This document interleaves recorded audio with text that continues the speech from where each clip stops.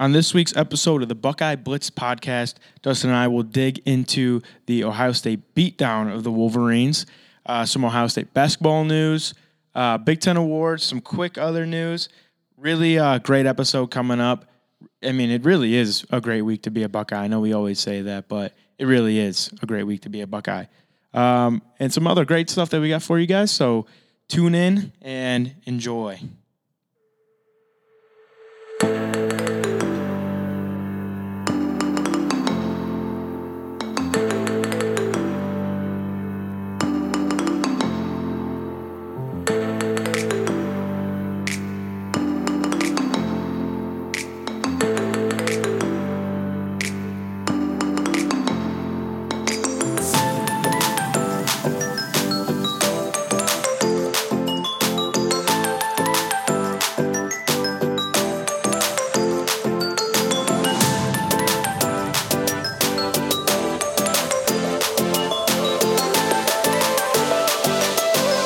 Welcome back to this week's episode of Buckeye Blitz Podcast. Join along with myself, Dustin, and my co-host, as always, Joshua Weedis. I'm here. I'm in the building. We are here, and it is a beautiful day because the OSU Buckeyes are 12-0 at the end of the regular season. What a great thing to say, honestly, because it is not often you get to say that. Last time we did that, it's been a while since we've even done that. Yeah. Last year we did that was what? Urban Meyer's first year? Urban Meyer's first year. So we are 12-0, and the Ohio State Buckeyes basketball team is 8-0, combined 20-0, both two top 10 teams. Josh was not wrong. It was a great week to be a Buckeye. Yeah, it's currently 9:02 on Thursday night, December 5th, and Michigan still sucks. As always. Can you confirm that? Big time confirmed. Big time. Here you go. We're playing our signature chant here. Dustin could tell a few stories about that, but I think we're going to hop right into some game stories. Yeah. You okay with that? I'm ready. I'm ready to talk all about it. This real quick about this song. This is definitely something I'm going to be miss out on singing after every home game at the shoe. Yep. No matter who we're playing, this is the song we sing every game. Walking out. And I'm going to miss that because it's just such a great time. And it makes me feel like a good singer because everyone's singing together and I don't realize how bad of a singer I am because I don't hear myself. But anyways, I went to Michigan for the OSU-Michigan game, the game. Josh was home with family watching the game. Correct. So we both had awesome experiences. Awesome. Two very different experiences. Very. Just to start off the bat, honestly, I talk a lot about it, but I've been to some pretty good games at OSU games, and this is my fourth year as a student. Been to some pretty awesome games. This was my 29th Ohio State football game, which is insane to think about. But honestly, it's crazy, but it was one of the most fun games I've ever been to. Like the Michigan OSU game when we went into double overtime at home in 2016, that was an amazing game. And then when we beat Penn State after being down most of the game in 2017, that was also an amazing game. But those two games just, I don't know what about it. It just wasn't as fun as this game. I just had some of the most fun I've ever had at this game. And I think it was just like, I don't know if it was because of where I was or just the excitement that there is about this team. It's just at a whole other level than any team I've witnessed in a long time when it comes to OSU football. And I think it just like, that's what it is. And I mean, I'll get into the big house, what I thought about it and everything like that. But before, I don't want to talk the entire time. So what did you do for the game, Josh? Yeah, so I went to the game. No, I'm just kidding. I went to watch the game with my grandpa, who huge Ohio State fan. He asked me to go watch the game with him. So we went to his favorite place called the Spotted Dog in Cleveland, and it was me and my grandpa's friends, and boy, did we drink a lot of beer. Did they outdrink you? Well, yes. Well, so the way it worked, this is the first time I've ever had this happen, because usually, ever since I really been 21, no one's really bought anything for me. I mean, they're all old men. You know, they're all retired, have a little bit of money on them, you know. Yeah. So there was about 10 of us I'm the only one who wasn't retired, pretty much. And they just kept Far on from buying beer. retired. Yeah, right. I haven't even started. And they just kept on buying beer. And so when you buy a round for people, you get this thing called backups. And it's some people use like poker chips. Some people use like shot glasses or plastic shot glasses. So say it's me, you, and someone else, right? I say I'm going to buy the first round. So all three of us get a beer, right? Before we finish, you say, I'm going to buy a round, right? So you say, I'm going to buy a round, but I don't need 2 beers in front of me, right? Because I still have one. So you get a backup chip. And that pretty much tells the waitress, if you have a backup chip, you're ready whenever my beer's empty to give me another one. Gotcha. Right? At one point, I had 8 backup chips. I had 8 backup chips. They were stockpiling. I couldn't drink fast enough to get them away from me, you know? It was the competition of who would buy the most rounds. It was literally every like 5 minutes, someone's like, "Yeah, I got the next one," you know. And beers were $2. Oh, geez. Yeah, they were bottled. Much better than being on OSU. Oh yeah, for sure. It were $2 bottle Bud Lights, so a round was $20. And so people were like, "Here, just $20. Here, I got the next round." I had 8 chips. I probably drank 14 Bud Lights seriously during that game, and like I had to give away a few because I was like, I can't keep doing this. But I had an awesome time. And Good. That's awesome to hear. Yeah.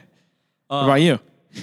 I had an awesome time too. So I'll start with that because so just talk about Michigan in general, not even the game. Yeah, talk about the campus and like that. Like what was it like going up there? So and I'll stuff? start with, because you were just talking about going to the bars and drinking beer. I was shocked to see that there was like, I didn't see. Well, when did you leave? Can you break it down for us? So we got there. We left at 5:30 in the morning. So From Columbus. Yeah, no, from Cleveland. Oh, you left from Cleveland. Yeah, we went from Cleveland because it was a group of 3 of us. 2 of us were in Cleveland, so one drove up the night before from Columbus to stay overnight, and then we drove to Michigan at 5:30 in the morning. We got there at a decent time, around like 8:30. It wasn't too bad at all. So everyone was already tailgating, obviously, though. We went straight to the stadium, and we went to pick up the tickets from the guy that we were buying them from. It was actually a Michigan student that we bought them from. Nice. He did not know that we were OSU fans. Oh, really? Yeah, so we kept that very private, but we just dropped off my one friend. He walked into the high school parking lot that's across the street from the stadium. He met up with him. He bought the tickets. The guy was like, "Oh, I see you wearing some red underneath your hoodie." He was like, "Oh, I was just dumb. I forgot that we were playing. I forgot that I had this red shirt on, but I'm still going to go home and change later." So, and then he walked away and he was like, "Go blue," and he just didn't respond back to him. He just kept walking away. So there was definitely a chance that they thought that we were not Michigan students, but who cares? They would be We got right. the tickets, and that's all that matters. We basically just fooled some Michigan students. Nothing wrong with that at all. I feel like it's not hard to do. No, I'm just kidding. No. I'm just kidding. But so they want their money no matter what, so who cares? OSU would do the exact same. Yeah, true. So we went back, and then we kind of like found a parking spot. We were like, well, it's super early. Let's go check out the campus. But for what we didn't know was that it was a 40-minute walk from the stadium to campus. What? We looked it up before we left. So we ended up driving to campus, but we were shocked by that because it's like the stadium's right next to some of the dorms. Like it's right next to the RPAC. What? I'm saying like at here. Ohio State. Oh, So it's yeah. so different where Yeah. at Michigan it's as far away from campus. It is about a 20 to 25 minute walk from my house to the stadium. But we live off campus. Yeah, and like that's true. We living off campus and it's still that far away kind of thing. Mm. Like all the houses that are around there are like suburban houses. Like Isn't that it are weird? just families. Like it's not. I know. It's not student houses. It's like Green Bay. It's like Yeah. the Packers. It's where it's like the stadium's in a neighborhood. It's weird. Like literally the main tailgating area was across the street, and that was a high school. Yep. Like, isn't that weird? Like I was just thinking about it though. Like if we were going to that high school and like we got to get like fundraising money off of like the people that park in there, get passes, that'd be kind of cool. Like you have like Saturday practice for football, and like you have to like watch film after, so you just like come and you make money off of like selling passes or whatever. Right. Just like walk around the facility. But that's one thing I distinctly remember. Yeah. And I was there. Like I said, I was like 5, 6, 7 years old.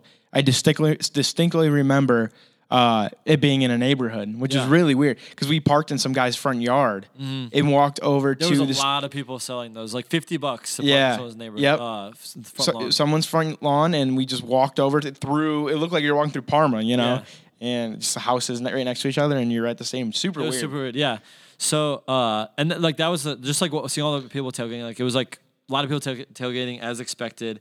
But I thought it was kind of interesting. I was not expecting to see the amount of OSU tents that I saw. Oh, really? I saw a lot of OSU people. Like I was like, okay.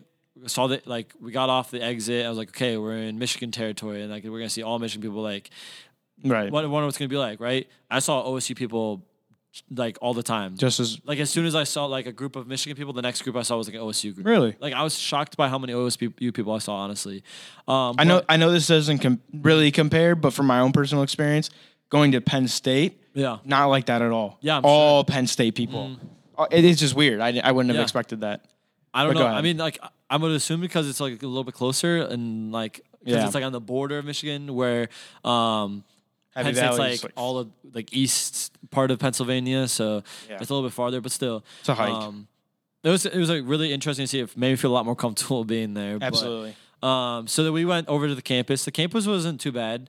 It was kind of a little bit underwhelming, but it had some nice parts to it. Okay. We like parked just like at a meter. Went and just walked around. We looked up some places to like go to. We were just trying to find a bathroom because we saw it and go to the bathroom from the drive. So we tried to like, okay, let's go to their student union. Well, their student union is closed for construction, and it's been closed since course. 2018. It's not going to get open until next year. So they've like, could you imagine not having a student year for 2 years? Student union for 2 years, like you can't even get weird. in there or anything like that. The whole thing's closed off. It'll probably be really nice though when it's done. Yeah, you would think. Yeah. 2 years worth of it. Guess we'll have to go back to see it.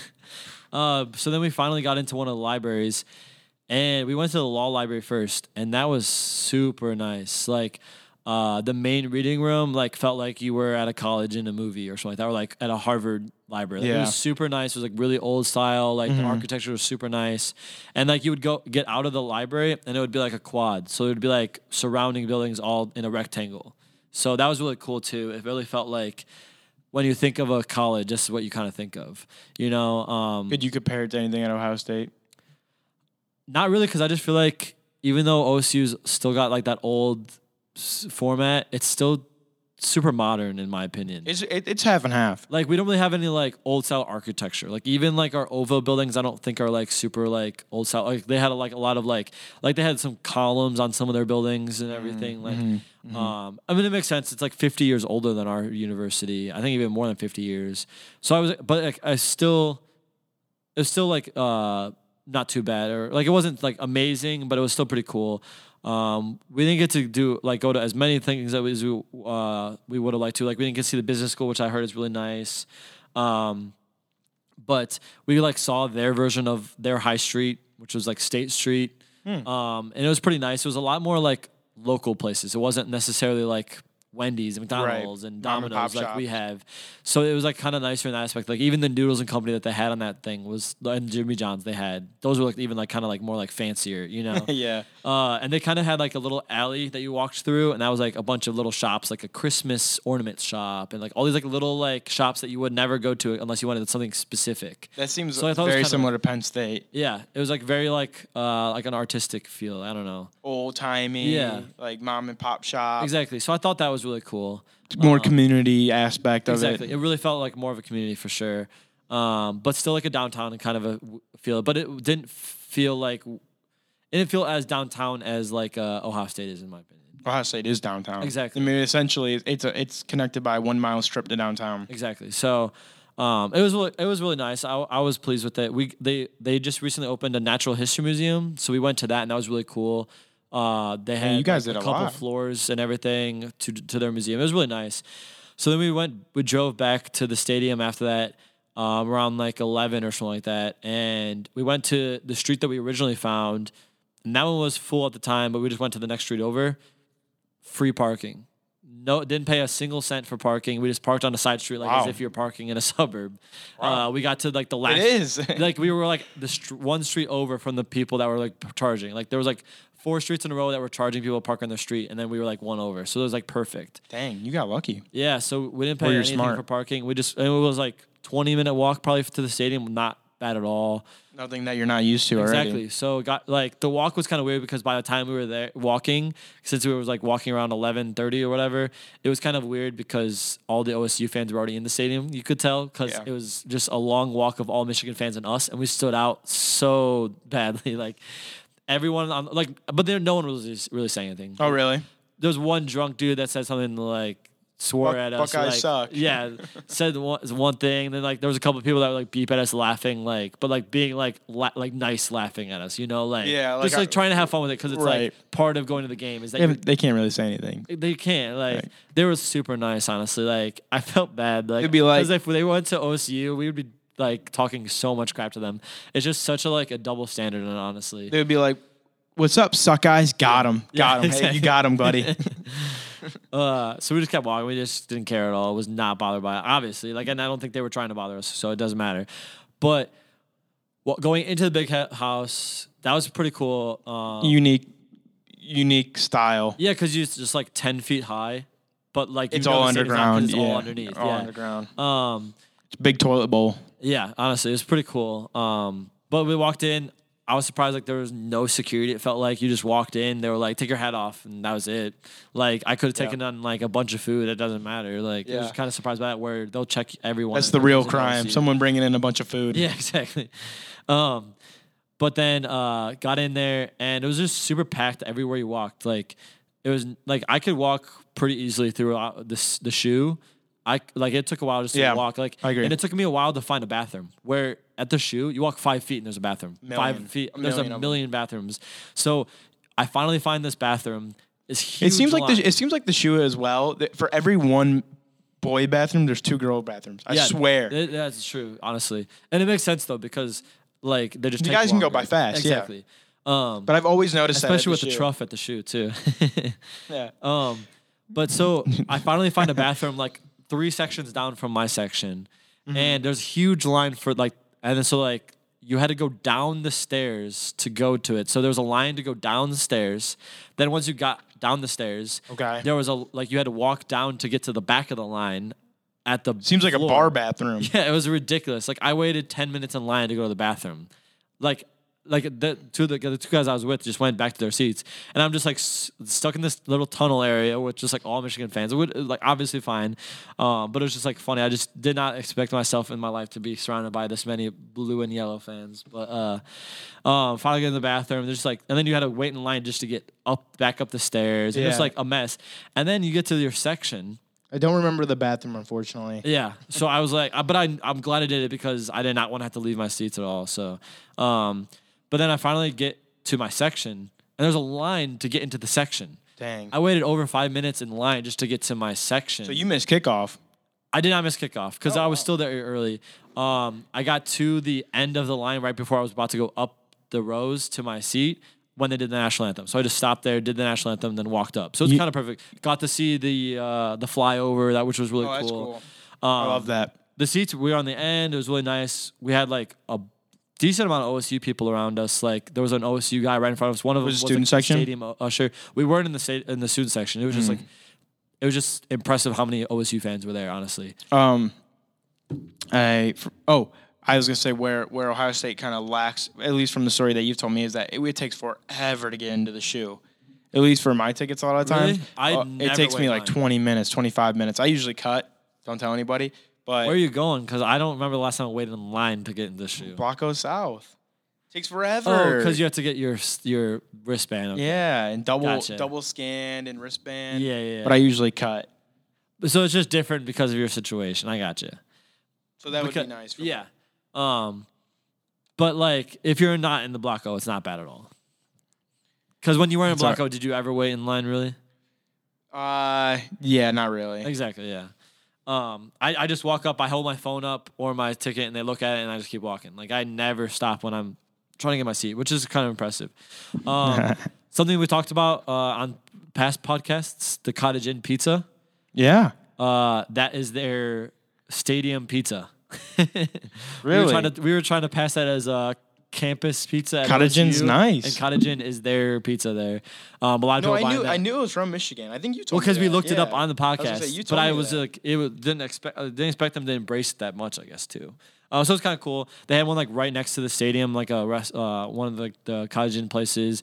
But even then, like there was nowhere to eat around there. Really, there was no bars around the stadium. I didn't see any bars on campus. I was kind of surprised by that. I was like, okay, well if I'm here after the game or whatever, and I can't go to a bar, like I have to just drive somewhere. Like that kind of sucked.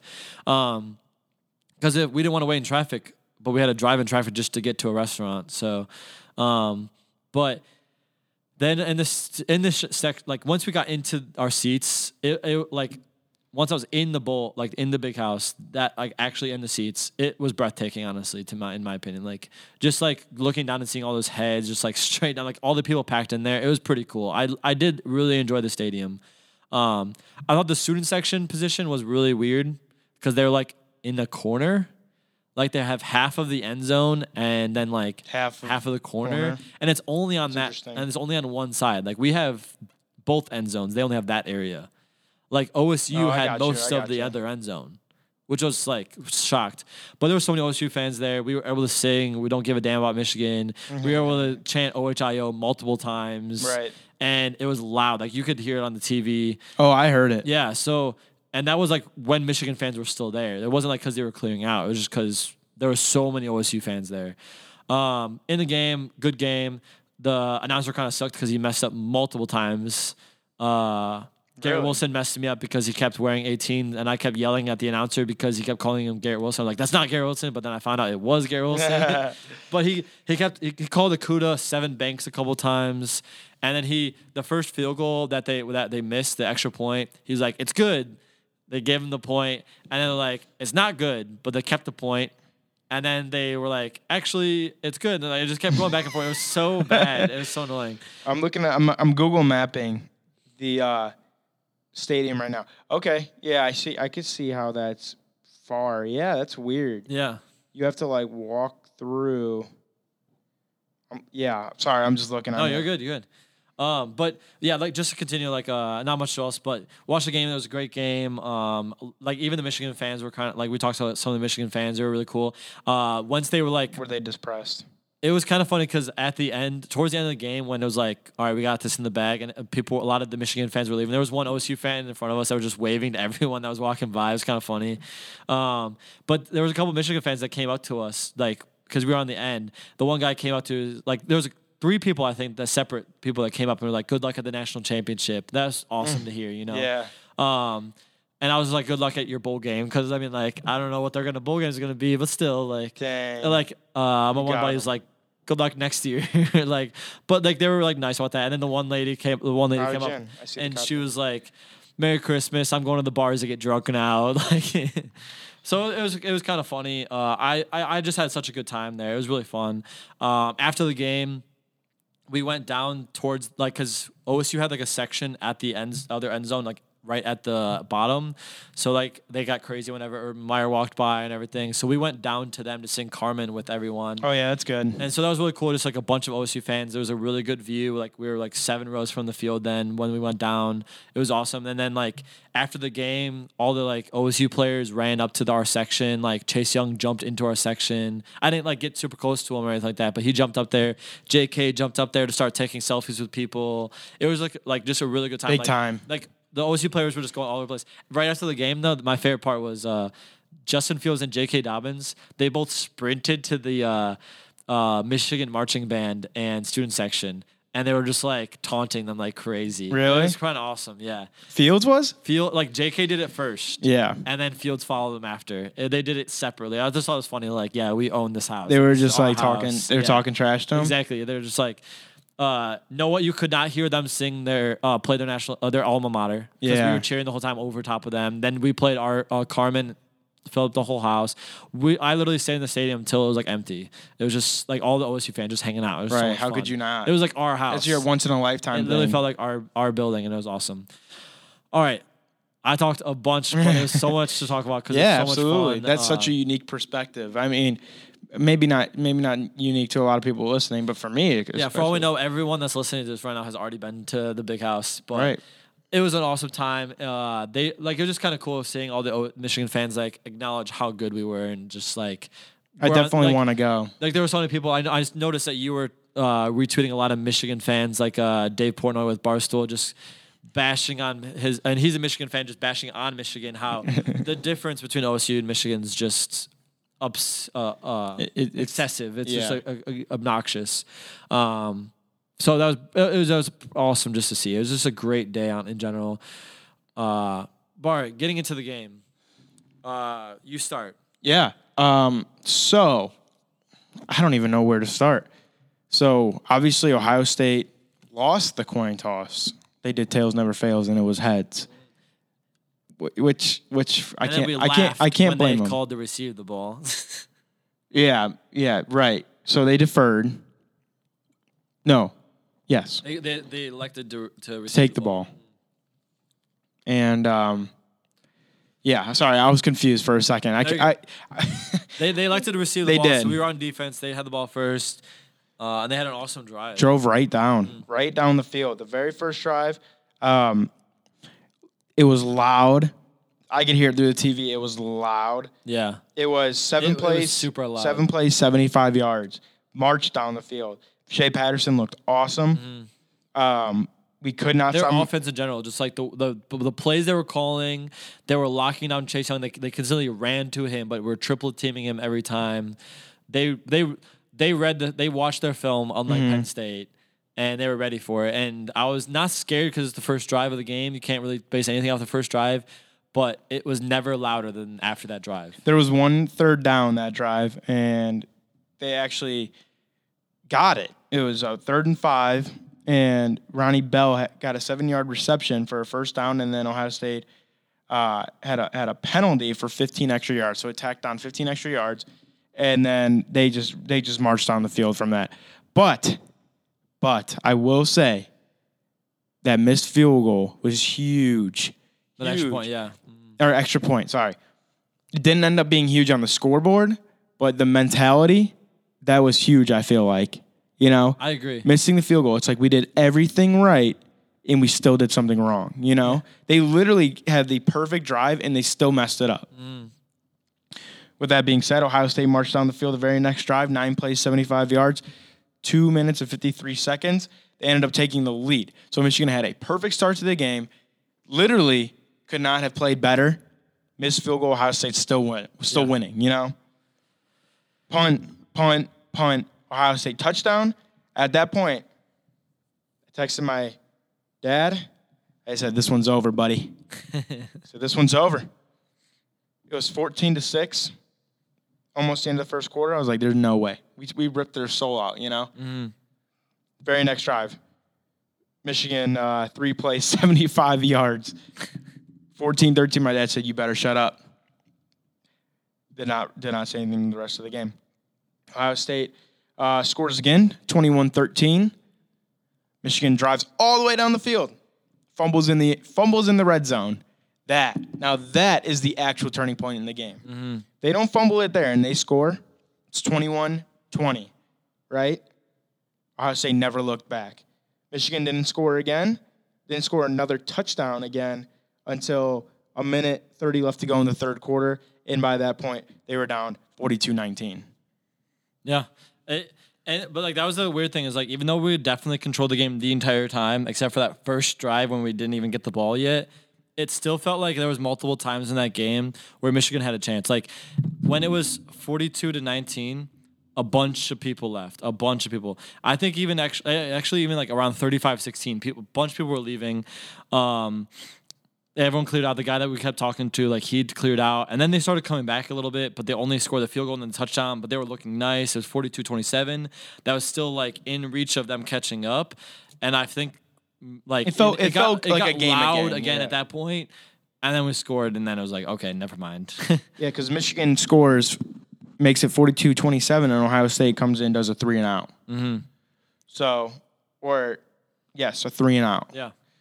So at that point, it could have been a huge change, you know? Like, if Michigan comes down after that 3-and-out and scores another touchdown, makes it 42-34, it's a one-score game. And at the worst, and in the midst of all that, was when Justin Fields got hurt. And that was like, wow, this is the terrible timing right now. We had to have Chugunov in, like, not a great situation. He did have a decent drive. He got us into the red zone, so we were at least going to get a field goal, and that's all I asked of him. Like, if we were going to get a field goal, that was perfect. But he comes in, first play, and I don't know why. I called it. I was just saying, I was like, he's throwing a touchdown. He's just throwing a touchdown. Like, Yeah. I don't know why it was, but I just felt it, and he was ready to come in. He really wanted to come in. I was watching him on the sideline the whole drive. He came up there. He was like, I'm ready. They weren't gonna, like, it didn't look like they were gonna put him in at first, but I even heard, I guess he was like, no, I'm not gonna play. Like, It looked bad. It looked Yeah, really it really bad. did. From my perspective, at watching it on TV, he was in pain. He was on the ground rolling in pain. Especially because we knew about it before the game that it was an issue. Like, it wasn't like it was a new injury or anything like that. It was his knee, I think, this time. But I think it was like the same leg too, wasn't it? It looked bad. He got rolled up on, and I could tell you, in an instant like this, everybody's hopes and dreams died. Oh yeah. In the bar, everybody was like, "This is it. We might win this game, but there's no chance." Chugunov played. He's what he is. Yeah. He's not gonna He's lay not anything a up. Heisman candidate like Justin Fields. Twitter, everybody, instantly. Seriously. Seriously. And I was like, we don't even know what happened. Like, Yeah. I saw the play, but that doesn't mean anything. He walked off on his own. That's obviously a huge sign. He wasn't really limping. Exactly.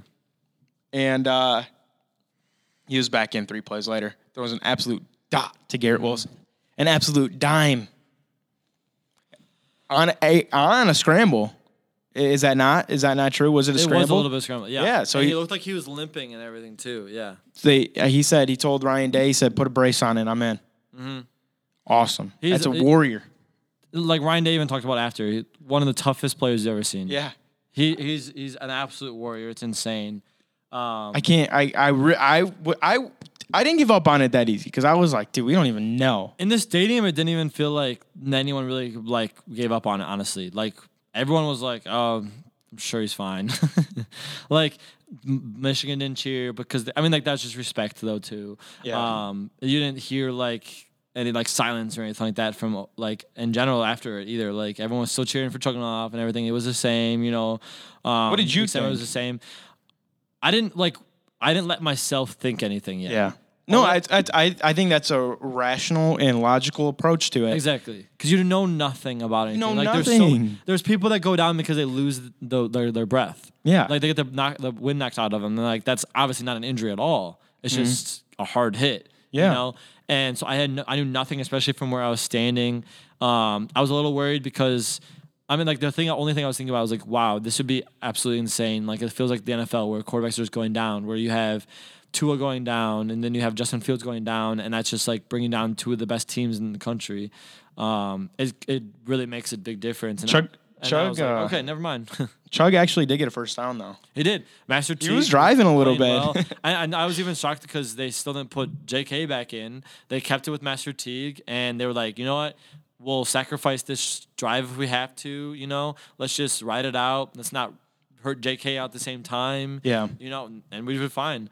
But that's the person we haven't talked about yet. I was going to say, the real story of the game, just quickly on Justin Fields, career day. He went 14, 25, 302 yards, 4 touchdowns, and almost a perfect QBR at 88.8, which I think goes up to 100 in college, right? Isn't that correct? I think so, yeah. But I will say, Chris Chugunov, 1 of 2, 11 yards, a 95.7 QBR. Not bad at all. Come on. Would it really be that bad? But yeah, the man of the day, J.K. Dobbins. Man, Absolute beast. Absolute monster. It's going to go down one of the best performances in OSU Michigan rivalry history. Easily. 211 yards, 6.8 average yards per carry. That's absurd. Yeah. That is absurd. 4 touchdowns and a 41-yard long run. It seemed like that you couldn't give the guy the ball enough. He was just on it. He was on it. His first run in the game. Like we I don't know why, but we got the ball after they just scored a touchdown. We started passing it. I was like, why are we passing it? Like establish the run. Yep. We give him the ball, gets a first down. We start passing again. I'm like, won the ball. Like it's the first. It was like drive. third. It was like third down. Like four downs in a row. We gave him the ball and he got a first down. Exactly. And I was just like, okay, maybe we should start feeding the whole game. And we did. He got 31 carries, which I think is the most of his career because In Maryland, he had 30 last year, and that was a huge game for him. But yeah, 211 yards, and that's not even counting his 49 receiving yards because he had a couple huge catches for us as well. Exactly a couple because he had 2 catches. It was a J.K. Dobbins game. Fields opened far up and away. looking pretty shaky as well. He did. I was like, dang, like, is this whole like atmosphere getting to him? Like, he hasn't played in this kind of an atmosphere yet. This is the biggest game of his career. I was honestly, not even lying, getting a little worried. That's why I wanted us to give the ball to JK. Like, this is a guy that's been in these games before. He's been in a couple bowl games. Like, he's ready for this situation. Like, don't put everything on Justin Fields. Let JK run the ball. Let him do what he's been doing amazingly all season. Just the first drive alone. So we open it up. Justin Fields pass incomplete to Chris Olave. All right, so it's 2nd and 10. J.K. Dobbins run for 34 yards. First down. Justin Fields pass incomplete to Ben Victor. So it's 2nd and 10 again. And these passes weren't necessarily even really close. Like, they were pretty bad, both of them. J.K. Dobbins run for 8 yards. So it's 3rd and 2. J.K. Dobbins run for 4 yards, first down. Justin Fields sacked. Justin Fields incomplete. So now we're at 3rd and 14. Justin Fields passed complete to J.K. Dobbins for 28 yards. J.K. Dobbins 5-yard run for a touchdown. So he had every single yard in that drive. Yeah, pretty much. No, he did. Yeah. He did. Insane. He accounted for every single yard in that drive. And that probably wasn't even his best drive of the game. 75 yards. 75 yards in the first drive of the game, and you knew from that point forward. I agree with you, though. They kept on passing the ball. I'm like, what are you guys doing, you know? And at some point, they were just like, screw it. We're just going to keep running it. You know, they can't stop it, so why would we stop, you know? No, I agree. And, yeah, it was just an all-time game. I'll always remember that performance, honestly, for the rest of my life. Like, him and Chase Young have just been two of the best players, like the most fun players to watch this season. I mean, there's no denying it. I'm going to remember these performances for the rest of my life.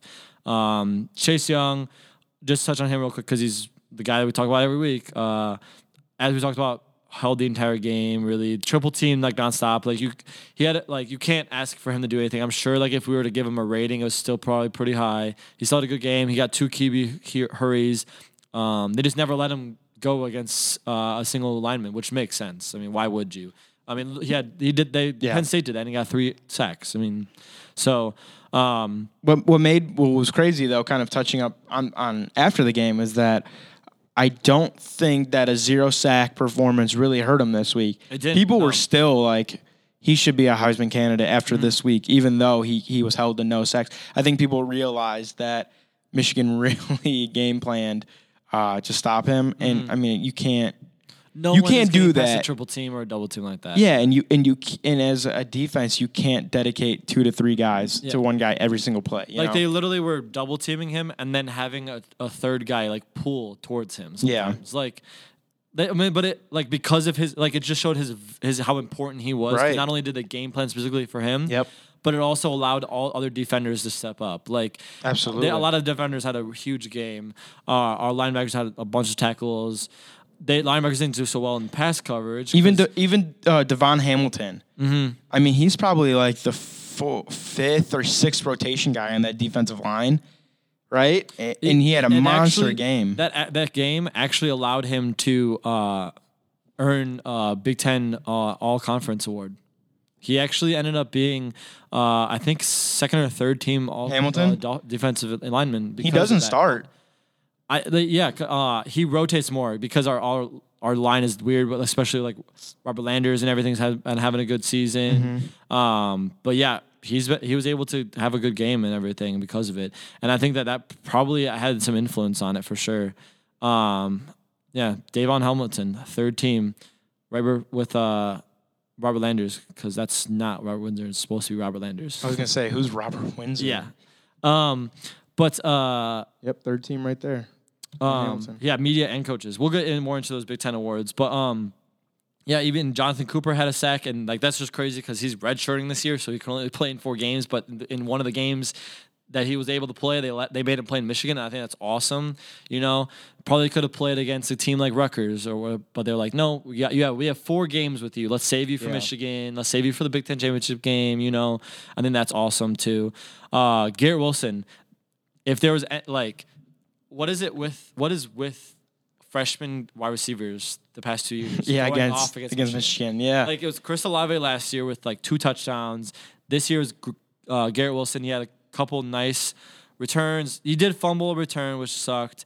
But he had 3 catches for 118 yards. 1 catch was for 47 yards and a touchdown. And the one was at like the 1 yard line. He would have had another touchdown if he would have gotten that one in. He had an absolutely insane game. Chris Olave, as always, huge game for him too. Took 2 catches for 68 yards and a touchdown. 57 was his longest one. And even also Mac, like he had 3 catches and a touchdown. Like 2 of those 3 catches were the same thing he runs every year, where he just runs like a little out. He just comes back to the ball. It was just kind of so fun, like a comeback route. The Jarvis Landry. But yeah, it was awesome. A lot of fun. Just really goes to show what the margin is between these two teams. Some people were trying to roast our secondary after the game because they passed a lot over us. They had 305 passing yards, but Jeff Okudah locked their receivers down. Like this is probably the best receiving core we've faced all season, in my opinion at least. Maybe Penn State's a little close with KJ Hamler, but he locked him down. Like Shea Patterson challenged him. He started passing to him, and Jeff Okudah took that challenge and did not let anyone catch the ball against him. Yeah, the announcers were all over him. I mean, every time it was an incomplete pass, I swear Jeff Okudah was around the ball. Oh yeah, he did an amazing game. A lot of their complete passes were kind of like little slants and just like getting into the open. Like they did a good job of scouting us and everything. I can't deny that. But they definitely still did not call the right plays in this game, and that's why everyone's calling for Jim Harbaugh to be fired and Don Brown. So Jim Brown. Yeah, my bad. Yeah. So I think that covers it. We've talked a lot about this game, but it's the biggest game of the season every year. So. Well, one of your bold predictions was they were going to hold Michigan to under 100-yard rushing. They did. They did. Technically, if it was the NFL, they wouldn't have. Because of Shea Patterson. Because of Shea Patterson. Mm-hmm. Because he was sacked a couple times. I don't know, 2 times. Yeah, and I did say Shea Patterson would have more passing yards than Justin Fields. He beat Justin Fields by like 3 passing yards. So I was right about that, but 3, yeah. My score was we had more passing yards as a team though. Yeah. Because of Chugginoff's 1 completion and for Okudah, a first time. I said we'd get a pick. He was very close to one. He did tip one almost to himself. That was pretty awesome too. But all right, you got anything else about that game? It was an incredible experience. As always, watching them. In the second half, it really wasn't very much in question. It was kind of like Penn State, where Penn State was even closer, but it was kind of close, but like you were never really too worried, you know? Yeah, I agree. I will say that a key to the game was Pete Werner. I wasn't wrong on it. I thought he was going to have a great game. He had an awful first half. Yeah, he made up for it in the second half he bounced back nicely. You got to give Pete credit though, man. Yeah. You were off on the first half for sure, but it was still not as bad as mine because I said Sean Wade and he didn't even play in the game because he was a game time decision. Apparently he's hurt, but because of that, hopefully he'll be back for this week because his absence was definitely missed in this game. Definitely missed. It was felt. It did allow a lot of backup corners to get in, and they did awesome. Mir Reap, I think that's how you say his name. He had a pick. We did. Whenever they threw to him, he was locking them down too. There's a bunch of young guys in there. Our corners played actually really well. Marcus Hooker got in. Mm-hmm. I don't know if you saw that. He did. Yeah, I saw that. Our corners in general, I thought did really well. I think most of their completions were against our linebackers, and I mean, what can you expect? You know, Pete had a rough first half. The first touchdown was either the first or second touchdown. I think it was the first one. They had Pete Werner 1-on-1 with Ronnie Bell, and he got juked out of his shoes and absolutely wide open in the end zone. But it's okay. It's okay. Allen Robinson with another touchdown. Let's go. Give him the touchdown. We're watching the Bears Cowboys game. Touchdown. Nice. Go ahead. Let's move on to something that happened more recently. Yeah, I will say it was announced for the OSU Michigan game that it was the most watched game on Fox all season, so that was pretty awesome. As expected, I think that happens like every single year lately. No matter how big of the margin of victory is, OSU fans just show up to the game and watch the game. What was Michigan ranked heading into the game? 13 in CFP. Okay, go ahead. But we were only 9.5 point favorites. So a lot of winners on that one. Yeah. If they took OSU, which they should have. But last night, OSU basketball, they traveled to the North Carolina Tar Heels at the Dean Smith Arena, and it was 6 versus 7 because the rankings are crazy right now. We'll just to run through that because already they're being changed again already because a lot of games happened last night because of the day before because of the Big Ten ACC Challenge. But a lot of changes. Michigan moved all the way up to 4. They went from unranked to 4. Maryland's at 3, and then OSU at 6. The top 10 was just changed a bunch. How did Michigan go from unranked to 4? Who'd they beat? They beat North Carolina, and then the very next game they beat Gonzaga, 2 top 10 teams. So okay. they're undefeated. It's not like they were just unproven before that, and so they became proven and they jumped up big time. I thought they lost. They did just lose. Okay. They played in the Big Ten ACC Challenge. They played against Louisville, who was number 1 at the time that they played, and they did lose to Louisville. So OSU though Louisville. they beat. Sorry, Just kidding. they went to North Carolina, beat them 74-49. So just looking at rankings wise, real quick, Louisville Stays. they will stay. They won. Kansas Stays. probably stays. Maryland they won against Notre Dame. Technically could jump them because we have the better resume. Maryland hasn't beaten anyone yet. But say we don't. Michigan Michigan will and drop. Virginia both lost. At minimum, We'll be 5. We'll be 4. we'll be 4. So it's absolutely insane. I don't remember the last time we've even been ranked in the top 10, and now we might be number 4 when the rankings come out. I'm not. Good time to be alive. Yeah, I'm not a huge Ohio State basketball person. Like I've gotten into Ohio State basketball since I've gone to school here. But before that, it was like Thad Matta. He wasn't very good. And like we had a really good solid time, and then like fell off. Yeah, we were kind of irrelevant for the 4 years before 2016 or 6 years, whatever. What I was gonna say is, what I think this might have been the biggest Ohio State basketball game this decade, from 2010 to 2020 or 2019 so far. Maybe. Mm-hmm. I mean, we went in there and we absolutely destroyed them. We honestly we did, and no one would have seen that. We North Carolina was 3-point favorites, so no one would have seen that coming at all. And I did not see that coming. I knew that we were good. I'm not gonna lie, I knew we were good, but I did not think we were gonna good, win. even close. Not Yeah. at all. Let alone beat them by 30. Exactly.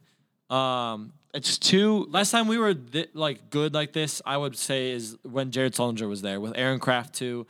We made it to the Final Four. That was 2012. Yeah. So it's tough to say best decade, but in the Yeah. 2011-2012 season, we did true. make the Final Four with Jared Sullinger and Aaron Kraft in that year. But once Jared Sullinger left, it's been rough ever since he left.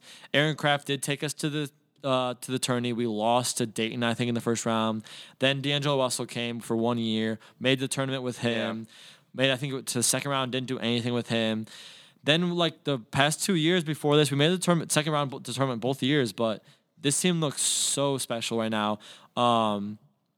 So getting into the game real quick, it was a super fun game to watch. Going into the half, we were up 29-27, and then just absolutely destroyed them in the second half, 45-22. Well, the first half, it was very frustrating to watch because we were playing really well, and then we just started turning the ball over. I think we had 10 turnovers at halftime to their we had a to good their lead 3. at one point in the first half. Oh, and then yeah. we let them come back right at the end of the first half. Oh yeah, we were up.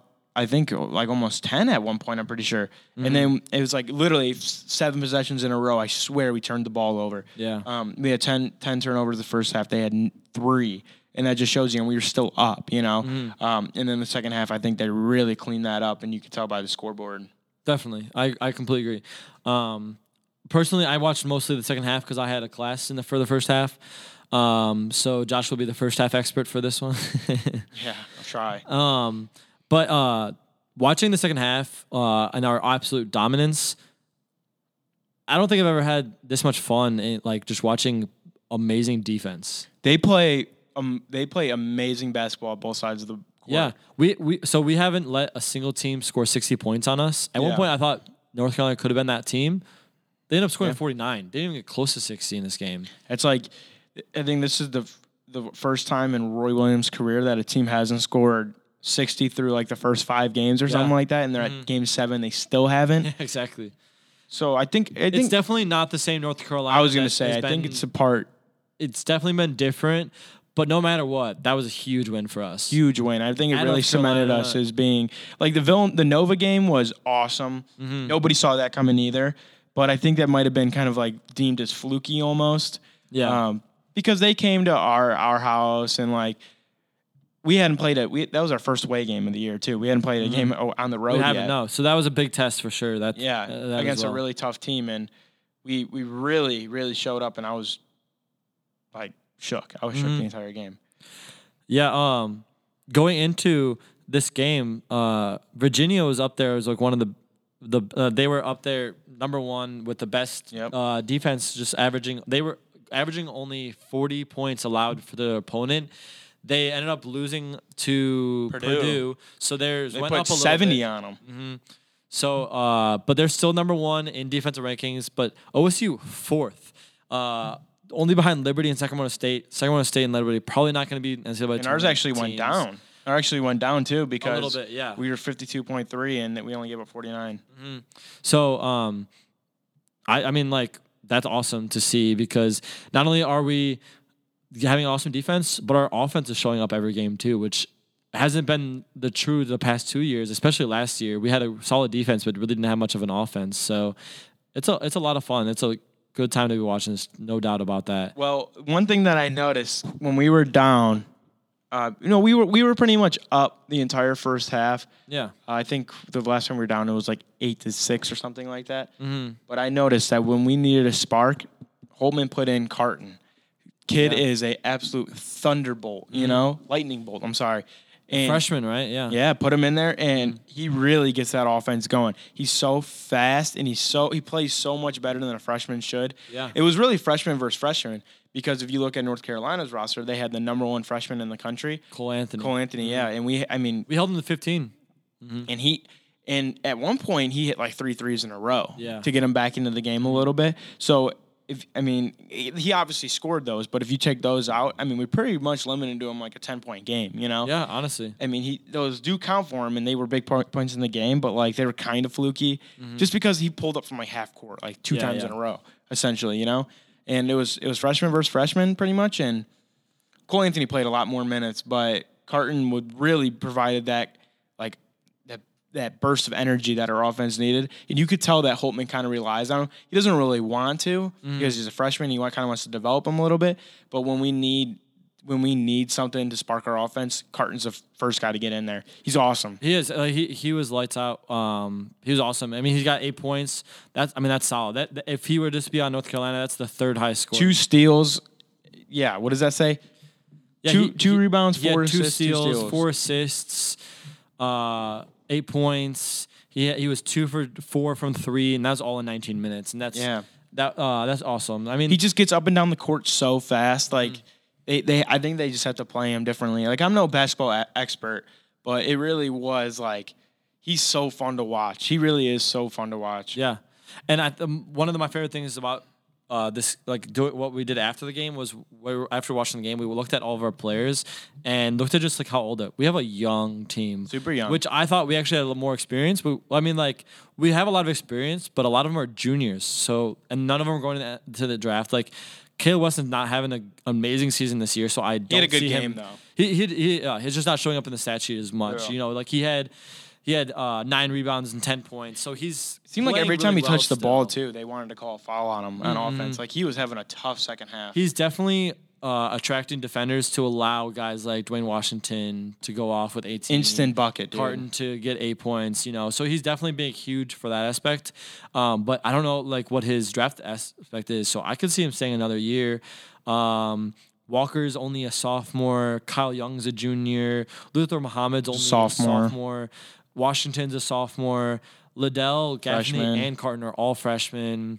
So, the only senior I think on our roster right now is Andre Weston. Yeah. He's been playing really well the past 2 games, but he's a big glue guy. Him to keep everyone else big glue guy. He's pretty much a small forward, a little bit smaller than Caleb. 8 rebounds, 9 rebounds. I'm sorry, 9 rebounds. Like he's in there, and like Caleb's his the brother. same way. Yeah, they're instant rebounds. Like they do not let people rebound over them. Seriously. Like, North Carolina was leading the country in rebounding. I think going into this game, that was like the biggest note. It was like that they just rebound like crazy, and I think we out rebounded them in this game. We had they did lose. Yeah, we had 48 rebounds. They had 32. They lost any day. one of their best players. What is his name? Scroll up a little bit. Yeah, Bakat. And that's a huge hit for them. He only played 7 minutes. Like Yeah, that's true. he was playing really well. He already had 3 rebounds in 7 minutes, and he would have pretty much played the entire game. But I still think we would have won handily. Yeah, I mean That's a big presence that you can't missed, make a though. 25-point difference. But, Yeah. Yeah. Right. just to get into the importance of this game, some records from that game. It was the lowest field goal percentage ever shot by North Carolina, a single game at the Dean E. Smith Center. Ohio State's plus 23 margin in the second half was the largest by any North Carolina opponent in Dean Smith Center history. It was the third lowest points North Carolina's ever scored, and the 25-point win by Ohio State was the second largest margin of victory by a visiting team at North Carolina. And awesome stat that I thought too that I saw was that the only teams to beat 2 top 10 teams this early on in the season by 25, at least 25. There's only happened 4 times. We're one of them. All 4 of those teams went on to either go to the national championship or win. That's a pretty good stat. yeah, That's a pretty good group to be a part of. Yeah, I was gonna say. And one of I don't them wanna was jinx it, Villanova the last time they won. And the other stat that I thought was awesome was we were the first program to beat 2 top 10 teams within a span of 5 days since '92, which was Michigan. Because Michigan was top 10 really only in been 10 the AP. days. Oh, with football? Yeah, It's football and because we basketball. beat football and because that's what I won wondered what football Michigan and we was. won in basketball. Yeah. Yeah, because I saw that and I was like, I don't know if that's Yeah, Michigan's right. number 10 in the AP when we played them, Okay. but 13 in CFP. Yeah. Okay. Interesting. That's a So good stat. we got number 1 in football, number 6 in basketball, soon to be number 4 in basketball. It's pretty awesome. Still at number 1. Both hockey teams in the top 10. Wrestling is dominance. 4. They're up there too. I think. think forgot we checked it not too long They're ago. for sure top 10 though. So it's been awesome. Love to see it. Yeah, it's a great year to be a senior. All right, let's get into some Big Ten awards. Those came out this week. I believe they just came out Tuesday and Wednesday. The defensive were Tuesday, offensive were Wednesday. Right off the bat, Ohio State became the first Big Ten team to ever to sweep the top 3 honors. We won Coach of the Year, Ryan Day, Defensive Player of the Year with Chase Young, and Offensive Player of the Year with Justin Fields. We were the first Big Ten team to ever do that. And Ryan Day became the first coach to win the Coach of the Year in the Big Ten in 40 years. The last person to do it was Crazy. the last person to do it was Earl Bruce in 1979. That's a crazy stat. I is. would have not thought that. You know who was born in 1979? 40 years ago? Ryan Day. Ryan Day. Nice. Did not know that. So it was but- pretty cool. He won in media vote. He did not win coach's vote, but the media one is media in general is the one that people care more about in general. Because coaches kind of get He some did bias have into it some sometimes. competition in that though. Like PJ Fleck had an awesome year with Minnesota. Yeah, I mean that's why OSU hasn't won in 40 years because they always base it off of Expected, the they're expected to be surprise great, yeah. team. But if you think about it with Ryan Day and this team, we were expected to come in like 4th in the conference, and that was a 4th or 5th complete in the Big joke. Ten. Yeah. But then, Chase Young, Defensive Player of the Year, Justin Fields, Offensive Player of the Year. The kind of shockers of the year awards was Jeff Okudah did not win Defensive Back of the Year. Antoine Winfield Jr. from Minnesota won. That's not too much of a shock. Antoine Winfield is actually up for Defensive Player of the Year just in general in all of college football, along with Chase Young. His stats have just been out of the charts this year, and one of the reasons that Minnesota's been so good. But Jeff Okudah, every scout is agreeing that Jeff Okudah is far and away better than Winfield. It's just that no one throws to Okudah because he's so good that his stats don't show up, and that's what sucks.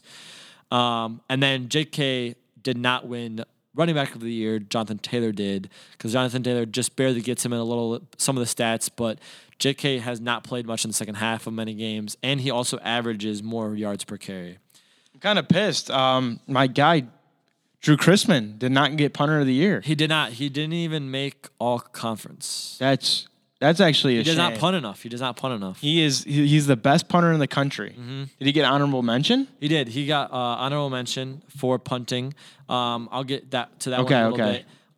So defense-wise, just going through OSU, Malik Harrison, Chase Young, and Jordan Fuller and Jeff Okudah, all four of them were first-team All-Big Ten.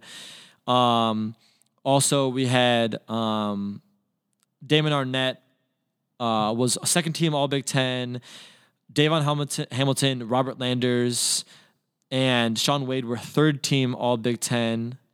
And then media-wise, all the same for the most part. No one different included, but Chase Young was unanimous. Malik Harrison was second team in media. Yeah, instead of first team. But honorable mentions for Ohio State, Tuff Borland, Baron Browning, Jay Sean Cornell, Robert Landers. So BB. I don't know how he got into both. But who's Robert Windsor? He's not. I did not see him on the roster when I looked him up, so I'm assuming that was a mistake. But and then Pete Warner. So it's pretty awesome how much we controlled that on defense after the year where we sucked on defense last year. Blake Hubble, third team All Big Ten. That's pretty awesome to see. And then Drew Chrisman, honorable mention. It's Habib. Habil, sorry, yes, you're right. Special teams for media was also the same. Sportsmanship awards, Justin Hilliard, who shout out to Justin Hilliard, was just awarded a 6th year because he has had so many injuries, which was awesome to see because he's been really playing a lot better this year and starting to show up this year. The only thing that kind of sucks is the only linebacker that's probably going to leave after this year is Malik Harrison, so he's kind of stuck in that kind of a role, but he'll still get some meaningful minutes for sure. We'll see what happens next year with that. But moving on to the offense, also controlled this not as well as the defense, but J.K. Dobbins, along with Jonathan Taylor, was first team running back, All Big Ten. Justin Fields was first team quarterback. Just a little note, Shea Patterson was third team All Big Ten. But the big one, the big two are Chris Olave, third team All Big Ten for receivers. Kind of a little bit of a low for him. I think we would both agree that he should have been a little bit higher.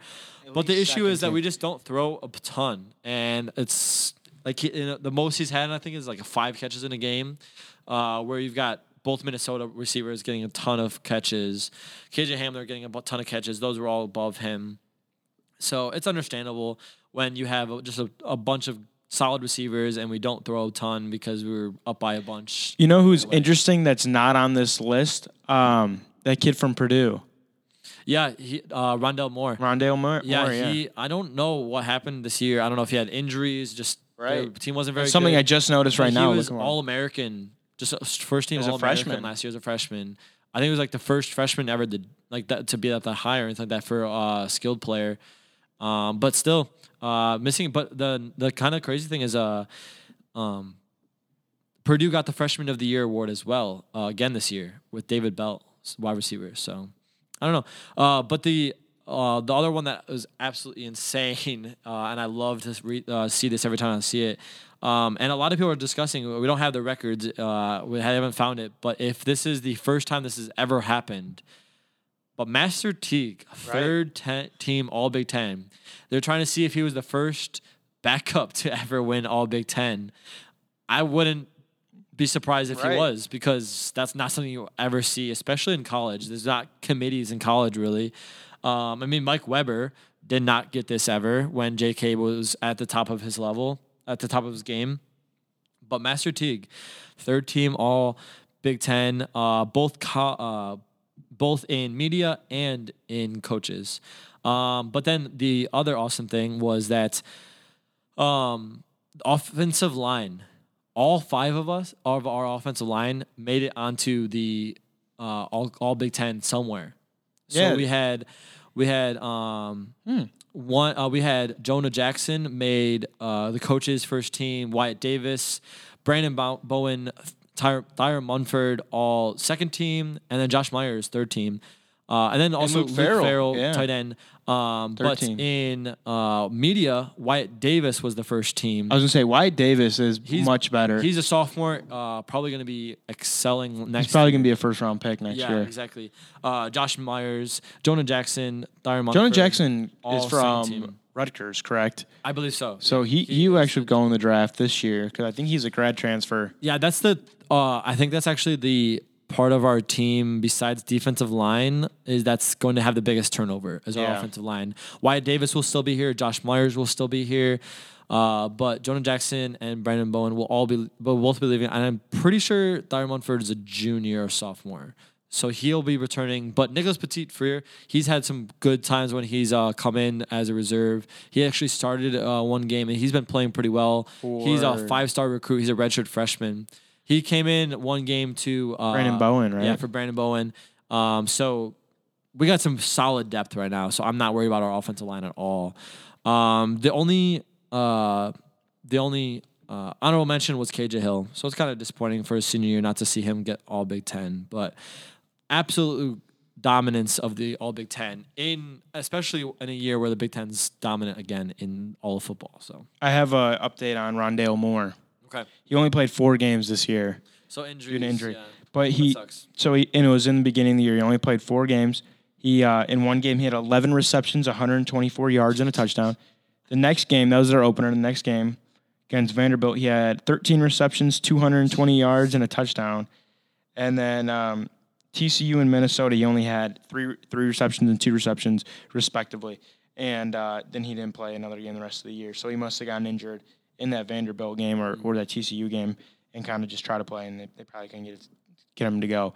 But It's kind of good to know, though, that he didn't take any drop-off after losing his quarterback, because David Blau was a pretty good quarterback. Yeah. He played decently for the Lions this week. So it's good to know that wasn't the reason. He's just that supreme of a player. It'll be exciting to see him play next year. yeah, I'm looking forward I wonder to if it. he will be able to redshirt this year. He only played 4 games, so Yeah. yeah, why not? I mean, it's not like it hurts you to redshirt it. If you decide to go in the draft after next year, you can still have it just in You can case still go, something right. happens next year. Absolutely. That's good to know. Thanks for the update. You're welcome. Real quick with CFP, nothing really changed. OSU is still number 1. But Utah and Oklahoma, the first 2 out. Baylor at 7. Wisconsin's at 8, so that's a big thing for us. And then the big one, Alabama dropped down to 12 after losing Auburn. Probably one of the most fun games to watch all year. It was insane game. I was wish keeping I up with would've it. been able to watch the entire game. I got to listen to it some at the end of the game. It was kind of cool listening to the Auburn announcers call it. So that was kind of cool too. They were crazy about it. But just so much back and forth. It was the most points scored against Nick Saban ever when he was at Alabama, 48 points. And that was in a season where he gave up 44 to LSU. So not a great defensive year at all for Alabama. They lost their best player the first game of the year, so kind of hard to come back from. And then lost Your to, middle so- linebacker, your captain of the defense. Yeah, and for a while I was like, okay, Matt Davis is not doing too bad. I mean, Matt Jones not Matt doing Jones. too bad. Mac Jones. Mac Jones. I thought I keep going back and forth. I don't know. It's Mac. Yeah. I thought at first I was like, okay, he's not doing too bad, and then he threw 2 pick sixes. Yeah, So, that's not good. not great. Tua probably would not have done that. And one was Other like a Tua probably wouldn't have done that. 99-yard, pick six. Weird. Off Yeah. the back, it was like 108 It yard. looked Really. like the kick 6 when they upset him last time. But Other Tua wouldn't have done it either. They should have just put other Tua in. nothing Baby really Tua. to talk about with that. What's something that's quickly about the CFP. This weekend's huge, not only for Ohio State, obviously, but that number 4 spot will be up for grabs considering what happens because Georgia and LSU play this weekend in the SEC championship, and Utah don't know who they play. Utah plays Oregon in their conference championship. Big game, and then Baylor plays Oklahoma. Yeah. In their conference championship. So it really could be, for the 4th spot, it really could be Georgia. If they win, they stay in. If Maybe Georgia wins, they're in. automatically. They're in. I think if And Georgia wins, LSU nothing stays. happens. Yeah. I think LSU stays 2. Yeah. Yeah. I think the only thing that would change is Clemson jumps up to 2. Yes. And LSU goes to 4. and that means Ohio State will play them. So let's go LSU. We want LSU to win this weekend. But Utah could absolutely lose to Oregon, and Oklahoma could absolutely lose to Baylor. They only won by 3 points last time. Yeah. I listened to an interview with their coach, Matt Rule, today, and he is fired up about it. That's going to be a really good game. I wasn't really looking forward to that either, but that Big 12 championship is going to be awesome, and that very well could be the play-in game for the number 4 spot. Yeah, and the best part about it is that OSU's is at 8 o'clock, and so is Utah's. But it leaves us a perfect chance to watch Baylor, Oklahoma at 12. And then It's at noon? Yeah. Wow. And then at 4 is Georgia, LSU. Wow. So we get to watch all those slate games. Of games on Saturday. Those will be awesome. This is, in my opinion, one of the better conference championship weeks in the past few years. Last year was not great with OSU versus Northwestern. And there was Alabama against, I don't even remember, Kentucky or Florida. It was not a good SEC game.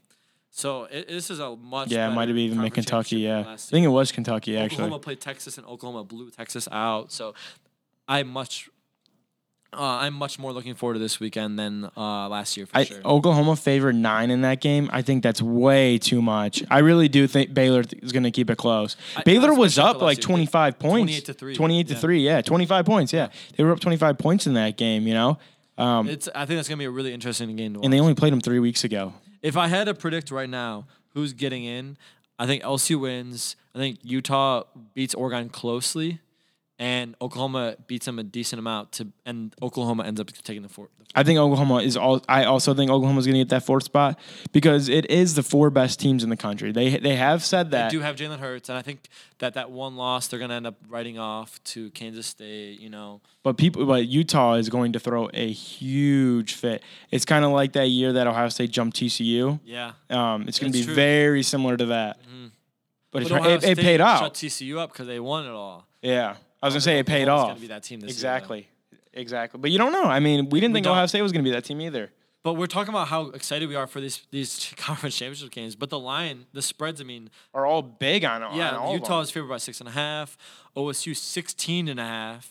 What time's that Utah game? Utah's at 8 as well. Okay. But it's Friday night. Oh. So there's no overlap. We're going to watch all of them. We can watch all 4 of them. And then Oklahoma favored by 9.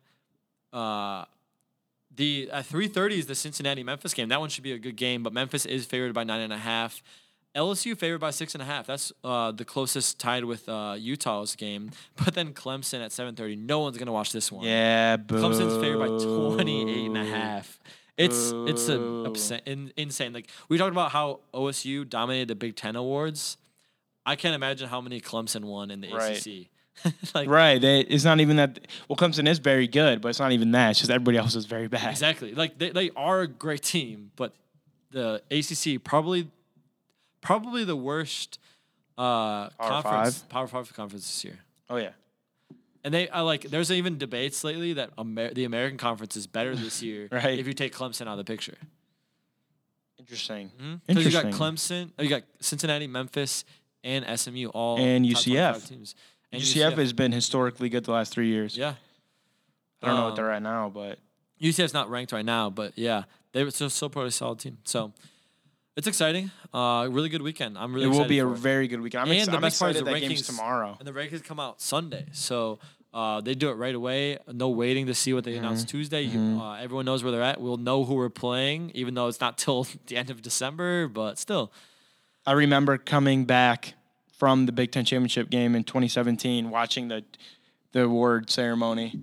Not the award ceremony, but the Selection Sunday. Selection Sunday, and being so disappointed when we were at 5. Yeah. It sucked. It was, I don't know if we would have beat many teams, but it definitely did suck, yeah. Yeah, that was a bad way to come back after beating an undefeated Wisconsin team, undefeated number 4 in the country Wisconsin team. It was fun, too. We got gypped. Oh, my goodness, the Cowboys are getting smoked. Yeah, the Cowboys are terrible, man. Jason Garrett's getting fired. Yeah. That organization's a mess if they don't fire him. But getting into Bold predictions and burning questions. We'll start with burning questions. We kind of already talked about. I was going to ask who you think gets number 4. I think we both kind of agree that Oklahoma would. But another one that I think Oklahoma is going to. Yes. Yeah, I think we both agree, and that actually would it would help my my biggest prediction of the season was that earlier on, like halfway through the season, I said I think it's going to be the 6 teams, like 4 of the 6 teams that will make these are the 6 teams. 4 of them will make it, and Oklahoma is one of them. So if Oklahoma gets in, I will be right about that prediction. Yep. Because I was getting kind of worried with Georgia being there. I did not include Georgia in that. So should be interesting. Okay, so my first question. Sure. J.K. Dobbins versus Jonathan Taylor. In the games that they've played against each other, J.K. Dobbins has played better. Twice. Jonathan Taylor overall stat-wise better. If you just had to say career-wise, NFL-wise, who would you take? This might upset people, but I think I would still take Jonathan Taylor. Yeah. JK has been coming on super strong recently, super strong. But I think Jonathan Taylor translates better to the NFL. JK is definitely going to be good, but I see him more as like a Tariq Cohen almost. Like he's bigger. He's bigger, but I think he's going to be used more as kind of like not like a trick guy, but change of pace guys. I guess what I'm trying to say. I don't know if that's necessarily the right answer or not, but I think that's how the NFL is going to treat him, unfortunately. And I think Jonathan Taylor is like a 3-down back, like Melvin Gordon or Zeke or. I do agree. I think the guys who come Taylor after is him. like a surefire first rounder. Jonathan Taylor's had a better career. Yeah. J.K. Dobbins has outperformed him in the games that they played, but that's not because Jonathan Taylor was not as good as J.K. I think if Jonathan Taylor was on Ohio State, he would be doing the same numbers, if not better, than what he's doing now. Exactly. I think the biggest thing when it comes to J.K. is last year really hurt him. Absolutely. He would have had this a similar because freshman year awesome, this year awesome, last year got just over 1,000 yards. If he would have had the same year, right now we could have been talking about possibly close to being the number 1 running back in rushing yards. I mean, he's a Heisman candidate, he really has proved himself. If he stayed another year, there's no doubt he would be passing Archie Griffin as the number 1 running back in rushing yards of all time at Ohio State, which is insane to talk about. You don't know that he's going to leave, though. You don't. You really don't. I mean, it'd be crazy to think because we're priming Master Teague for that spot already. Yeah. So, I think this is the best chance. He can't do better than this year. He really can't. I don't think, in my opinion. I've watched J.K. Dobbins versus Jonathan Taylor twice in person, both times. Right? We didn't play Wisconsin last year, did we? We did not play them last year. Right. So I saw him in the Big Ten Championship 2 years ago, and Jonathan Taylor came to Columbus this year, and both times J.K. has outperformed him. Both times Jonathan Taylor was pretty underwhelming. Are you looking it up? I was just trying to see because I couldn't remember if we played Wisconsin or not his freshman year. We did. That would have been 2017. But did we play them in the season? No, Big Ten Championship. But did we play in regular season though? Or no, because they were 12-0. Okay. So yeah. All right, yeah. So he's only played against him twice. Twice, this is his third chance. Yeah, he has beat Jonathan Taylor every time. Yep. He's if you can look up the stats, I'm not sure. He's significantly outrushed him. I could tell you Jonathan Taylor's at 120 rushing yards against Ohio State in his career. Mm-hmm. We're gonna see the moment what we're waiting for. What he is versus Wisconsin. See how long it stays. Yep, we're stat guy. I'll give you my other burning question then while you wait for it. Okay. So a big thing that was talked about today that I was seeing and is great. What's memory it? 163. 163 this year. Okay. Mm-hmm. So he already has more in one game, but just for fun, 174. So 174 plus 163, he's pushing 340 rushing yards with a game to go. And Jonathan Taylor is at about 120. Mm-hmm. So significantly has outperformed him. Go ahead. Definitely. So 2017, you were at the game.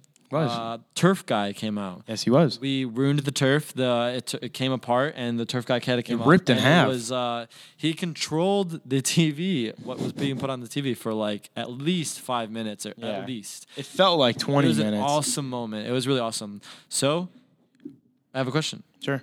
You think there's anything that happens in this game at the level of that? That was a curse. I mean, what'd you say? It was a 5-point game at that point? Yeah, we were up 24-19 at that Yeah, point. and then Turf Guy came in, and everything changed. Mm-hmm. Ever since Turf Guy has come in, has Wisconsin scored more than one touchdown against us? I don't know. That's a good question. Because I know they for sure scored one in the beginning of the second half of this year, but Turf Guy, does he make an appearance? No, I don't think so. I think they learned their lesson last time. I do not think Turf Guy makes the lesson, but I hope would be so. interested to see if something happens. I hope so. They've scored 2 against us since Turf Guy. 2 points and then 1 touchdown, so 9 total points. We'll see if they can beat 9 points because they've had the touchdown against us this year. So just in general, since Why is it 9? Because you said 2 in this one. 2 touchdowns, so that's 14. No, it's 15 because they had 2-point conversion. Yeah.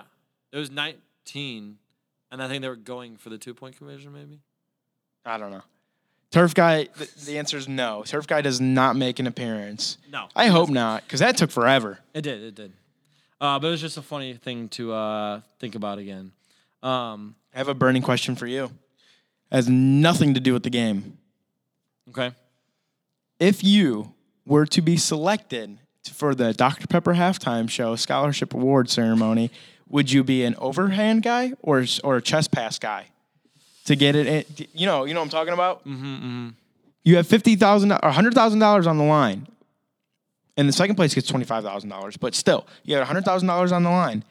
Are you overhanding it, or are you going to suck up your pride a little bit and chest pass it the superior method? Chest pass, no doubt. Absolutely. You take the money, right?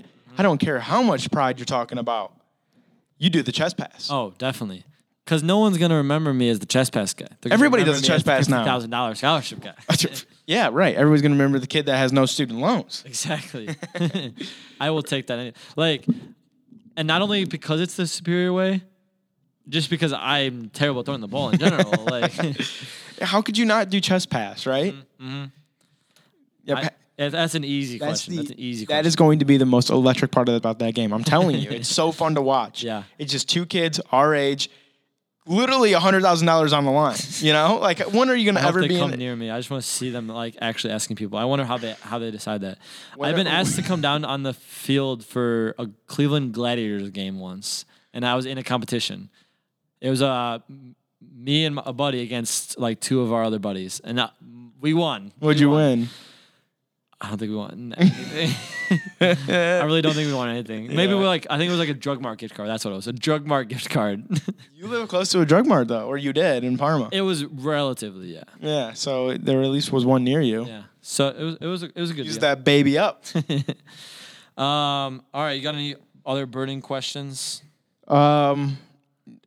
Yes, but it's going to go into both predictions because I'm going to ask you off of what my question is, if that makes sense. I'm going to make a bold prediction, and I'm going to ask you what you think of it. Okay. All right, we'll get to that then. Do you want to start with yours, or do you want me to get going? So I read, I heard something today. It was actually Colin Cowherd who said it.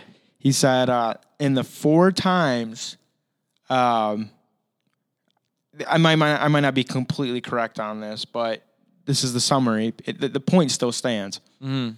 It's been 4 times in history that a team has beat a team by 31-plus points and then play them again in the season in college football.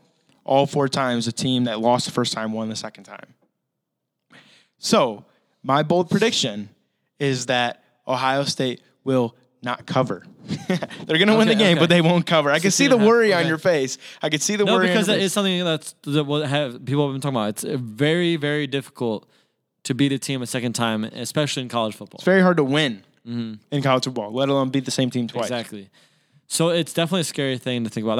That's actually a really big reason why I was cheering for Minnesota. Yeah. I was really. I actually agree. I was too. Not only because we already played Wisconsin, but just because of a fan perspective, I'd much rather see a new team. Yep. I wanted to see this Minnesota team. Like I barely watched them this season. I Right. just wanted to see They're how they never played and prime everything. time, nothing. Yeah. So I was kind of excited just to see a game against Minnesota, and that was really disappointing that we didn't get that opportunity. But I think that's a really interesting point because 16.5 is a big spread. But my bold prediction Okay. is that it's going to be a bigger blowout than when we played. 31? Bigger than 31. Yep. Oh, boy. I don't know. I don't think so. Very bold prediction. I personally don't think so. So you think they're going to cover? Oof. And not just cover, but they're going to multiply it. What do you say, 9.5? It's 16.5. 16.5, okay. So at least double. At least double. We'll see, though. Ooh, 16.5 is a huge spread. It really is. That's massive. I kind of wish it was more like 7 I think or 8. it's about the same as when we played them in the season. I think it was around there as well. That was like really the first real. Ooh, that was really the first kind of Big test. Yeah. big test, and they held us for a while. The first half, they really only held us 10 points. I So agree. I'm really curious to see how this game's going to go. I think Ohio State does not cover. I think it'll be probably 12 points. 12-point win by the Buckeyes. Kind of stealing this take from Colin Cowherd, but I actually did agree with it for once. I think that it's going to be similar to Penn State, similar to Michigan in the fact that we're going to be like late in the third quarter and it's going to feel closer than it actually is. We're going to be up handily, and then but it's going to be that feeling that Wisconsin's still in it, you know. No, I can see that. And Wisconsin again will get a late touchdown, which will be the reason why Ohio State doesn't cover the spread. If I'm taking all my boldness away, I like your prediction better, but I'm trying to be extra bold. Okay. On this one. Yeah, extra bold. Okay. Another one I have is that, once again, not really bold in this one because it's already happened, we locked down Jonathan Taylor again. And Yeah. we keep him under 100 yards. I mean, it's starting to become a pattern, right? 2 games in a row kept under 75 yards. And not only are we doing it to Jonathan Taylor, we're doing it just to Wisconsin running backs in general. What'd Melvin do? Before Melvin Gordon, he had like 25 against us when we won 59-0. Oh my god! And he was I rewatched that game actually the other day. Heisman candidate. Oh yeah, he was the best running back in the country. Yeah, he really was. He And was tearing it up. He was going to win it probably. I think Lamar won it. Did Lamar win it that year? No, Lamar Jackson? Yeah. No, he won it our freshman year and sophomore year. He only won it once though. Or I mean, he won it our freshman year. Okay. But I remember I don't remember like know. watching him. He had like over 200 rushing yards a couple games, and I was like, I don't like Wisconsin, but my personal vote right now would be for him to win Heisman. And then he just kind of fell off against us and everything. But I remember like who he lost to was deserving still though. I think he was a finalist though. But yeah, he lost to Derrick was- Henry. yeah. He lost to Derrick Henry. Yeah? No, I think he lost No, to Marcus Mariota. Which makes sense. Yeah. What? That was He was a 2015. finalist. He was a finalist. It was the year we won the championship. So it He makes was sense. 2014. Yeah, he yeah. was 20. Okay. Derrick Henry was 2015. So he lost to Marcus Mariota, and he was a finalist with Amari Cooper as well. Interesting. 3 solid players in the NFL right now. Wow. Yeah. Well, Oh, except for Marcus Mariota. I was gonna say Marcus Mariota. He was it was never Amari really Cooper's solid, but one he reception, started for a 15 while. yards right now. Yeah, not great when you're starting him in fantasy. Talk about Derrick Henry's resurgence. I don't really want to talk about it, but talk about it. You know, Yeah, he's that, been awesome. He's been awesome. Continuing forward. Yeah. You got any other bold predictions? I have one more. I just really don't think Wisconsin's offense is going to do very much. I think their defense is going to really benefit from seeing us once. Yeah. Yeah. But we have so many weapons that I just don't know what you could focus in on, you know? That's the biggest thing about the difference between this game and last game is that it was raining, like the It entire was game. downpouring, yeah. So we did I not was soaked. we did not pass much at all in that game. So we didn't show off our weapons. And this, like, when we play at Lucas Oil Stadium, literally our best players are on full display because they're Chris Olave had that sick catch. Yeah. Paris Campbell played really well every time at Lucas Oil. Oh, yeah. Dwayne Haskins Cardell. JT. Devin Smith, Zeke, everyone just we control Lucas Oil right now, and I don't think that changes. That's why I'm going with that bold prediction, and that's why my other bold prediction is that it's going to be the J.K. Dobbins and Chris Olave show. I think both of them have huge games for us. That's not really bold because it's like every week they have huge games for us, but I think it continues with that.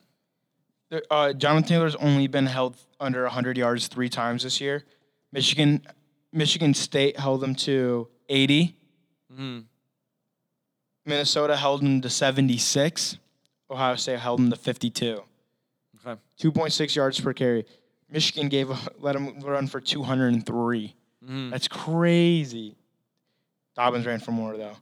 Iowa let him run for 250. 222 against Purdue. I mean, Jonathan Taylor's the man. Like, he really is. He is, no doubt about that. Let's see, 2017, how many? He definitely was deserving of winning running back of the year in the Big Ten this year. I like him, too. 52 yards. He's a likable guy. 52 yards this year. Last year, 41. He has not even had 100 yards, and J.K. Dobbins is over 330 in the same games. He has 35 carries and 90 yards on us. Rough. Probably averaging about 2.8 yards per carry. That's pretty damn bad. Yeah. That's pretty bad. So what do we got this week? Chase Young, over under 2 sacks. Last time he played them, 4 sacks. This is resurgent game. Over. Hey, we have to do something different though, because we're 1 for 1 right now. We're 1-1. I'm saying under because I think people are noticing that it does not work. Like okay. They noticed that Wisconsin was not a fluke game, so then he went off against Penn State again. They did try to single block him, which was the so entire stupid. game. Yeah, but like, oh, that's Penn State's way. I don't care. Are you trying to win the no, game? Wisconsin. Or lose?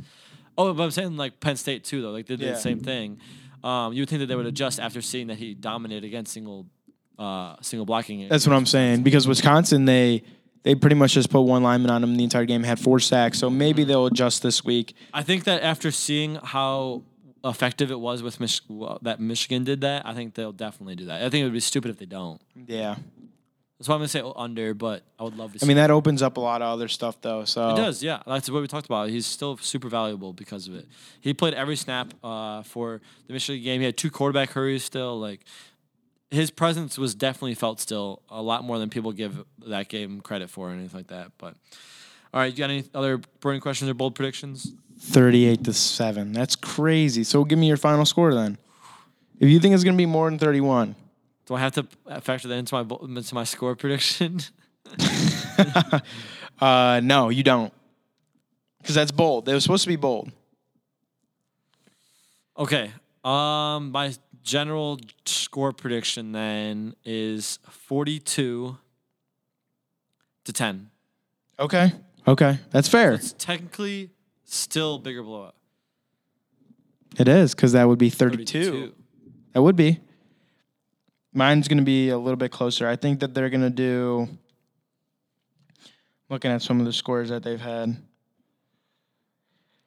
I'm going to say 17. They're going to get 17, and we're going to get 41. Okay. 40. No, 35-17. That's my final answer. Over? 35-17. I don't know what the over-under is, but it's consistent. That's 18. Damn, I can't do that then. Sorry. You can. No, 31-17. Okay. 31-17. What's that? 31-17? 15. That's 14. 14. All right. So you're taking you're taking not covering Wisconsin. Yeah. Yes. All right. No, I'm taking Ohio State to win. Ohio State to win. Okay, so like we said, OSU 16.5-point favorites. Over under is 56. That's at Lucas Oil Stadium, indoor, which is always super nice. I will be in attendance at the game. Josh will be watching it from good old Chumleys again. Ooh, good question. I don't know. Okay. That'll have to be TBD. Yeah, very. I haven't even thought about it. I might have to find somewhere and just plop down for the day. Seriously. All of those games, it's gonna be awesome. That's why I kind of want to go early so that we can kind of watch some games. There's some good indie bars. I got Sirius XM still though, so I can listen to the games, which is nice. But and if I'm not driving, which I'm not, I can pull it up on my phone. Perfect. Didn't even think about that. 8 p.m. on Saturday on Fox. A nice night game. We haven't had that in a while. Indoors, obviously. Indoors is awesome. We are on a 2-game championship streak, right? Because we did not win in 2016. Yep. Penn State won in 2016. Yep. So I got to keep that 3-game winning streak. We are on this is our 3rd time playing Wisconsin now in the past 6 years in the Big Ten championship game. 14, 17 and this 19. year. Yeah. Because we did not go in 15 or 16. And this is our 4th time playing them in 6 years, which is pretty crazy if you think about it, because we're not supposed to play them every year. Exactly, yeah. Regularly, we would only play them. No, we might have played them even more. Every 3 years, I think, or something like that. Yeah, so we might have actually played them 5. ESPN's giving us an 81.6% chance to win. Tickets are still pretty low if anyone's looking to go to the game. It's going to be a lot of fun. Probably not as low as 39. It's indoor. Yeah, 39. It's not bad at all. I'm super excited. Ohio State's 9-3 against the spread.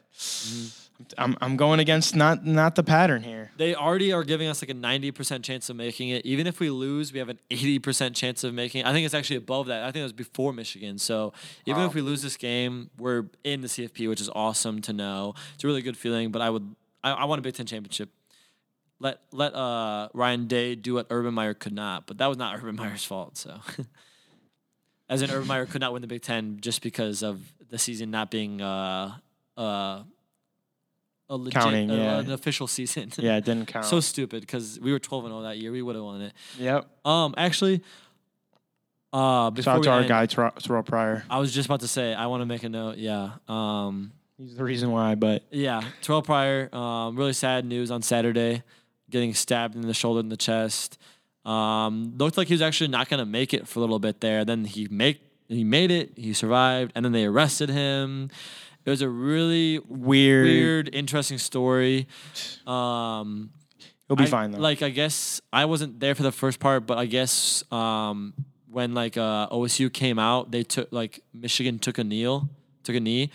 It's depends on whether you want to say it just because of respect, or some people were saying it's because of out of respect for Terrell Pryor. Mm-hmm. I'm surprised that OSU never said anything about it or prayers for him, but I think it's because it happened the night before.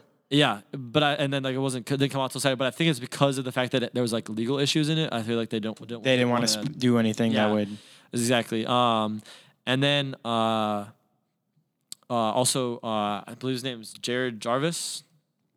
Really big guy with OSU sports.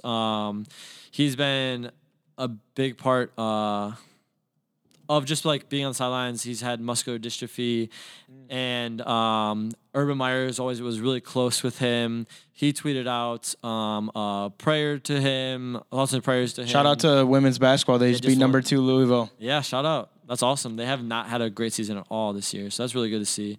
But he's in the hospital right now. Jacob Jarvis, sorry. He's at Nationwide Children's Hospital right now, staying overnight with a lot of spinal pain.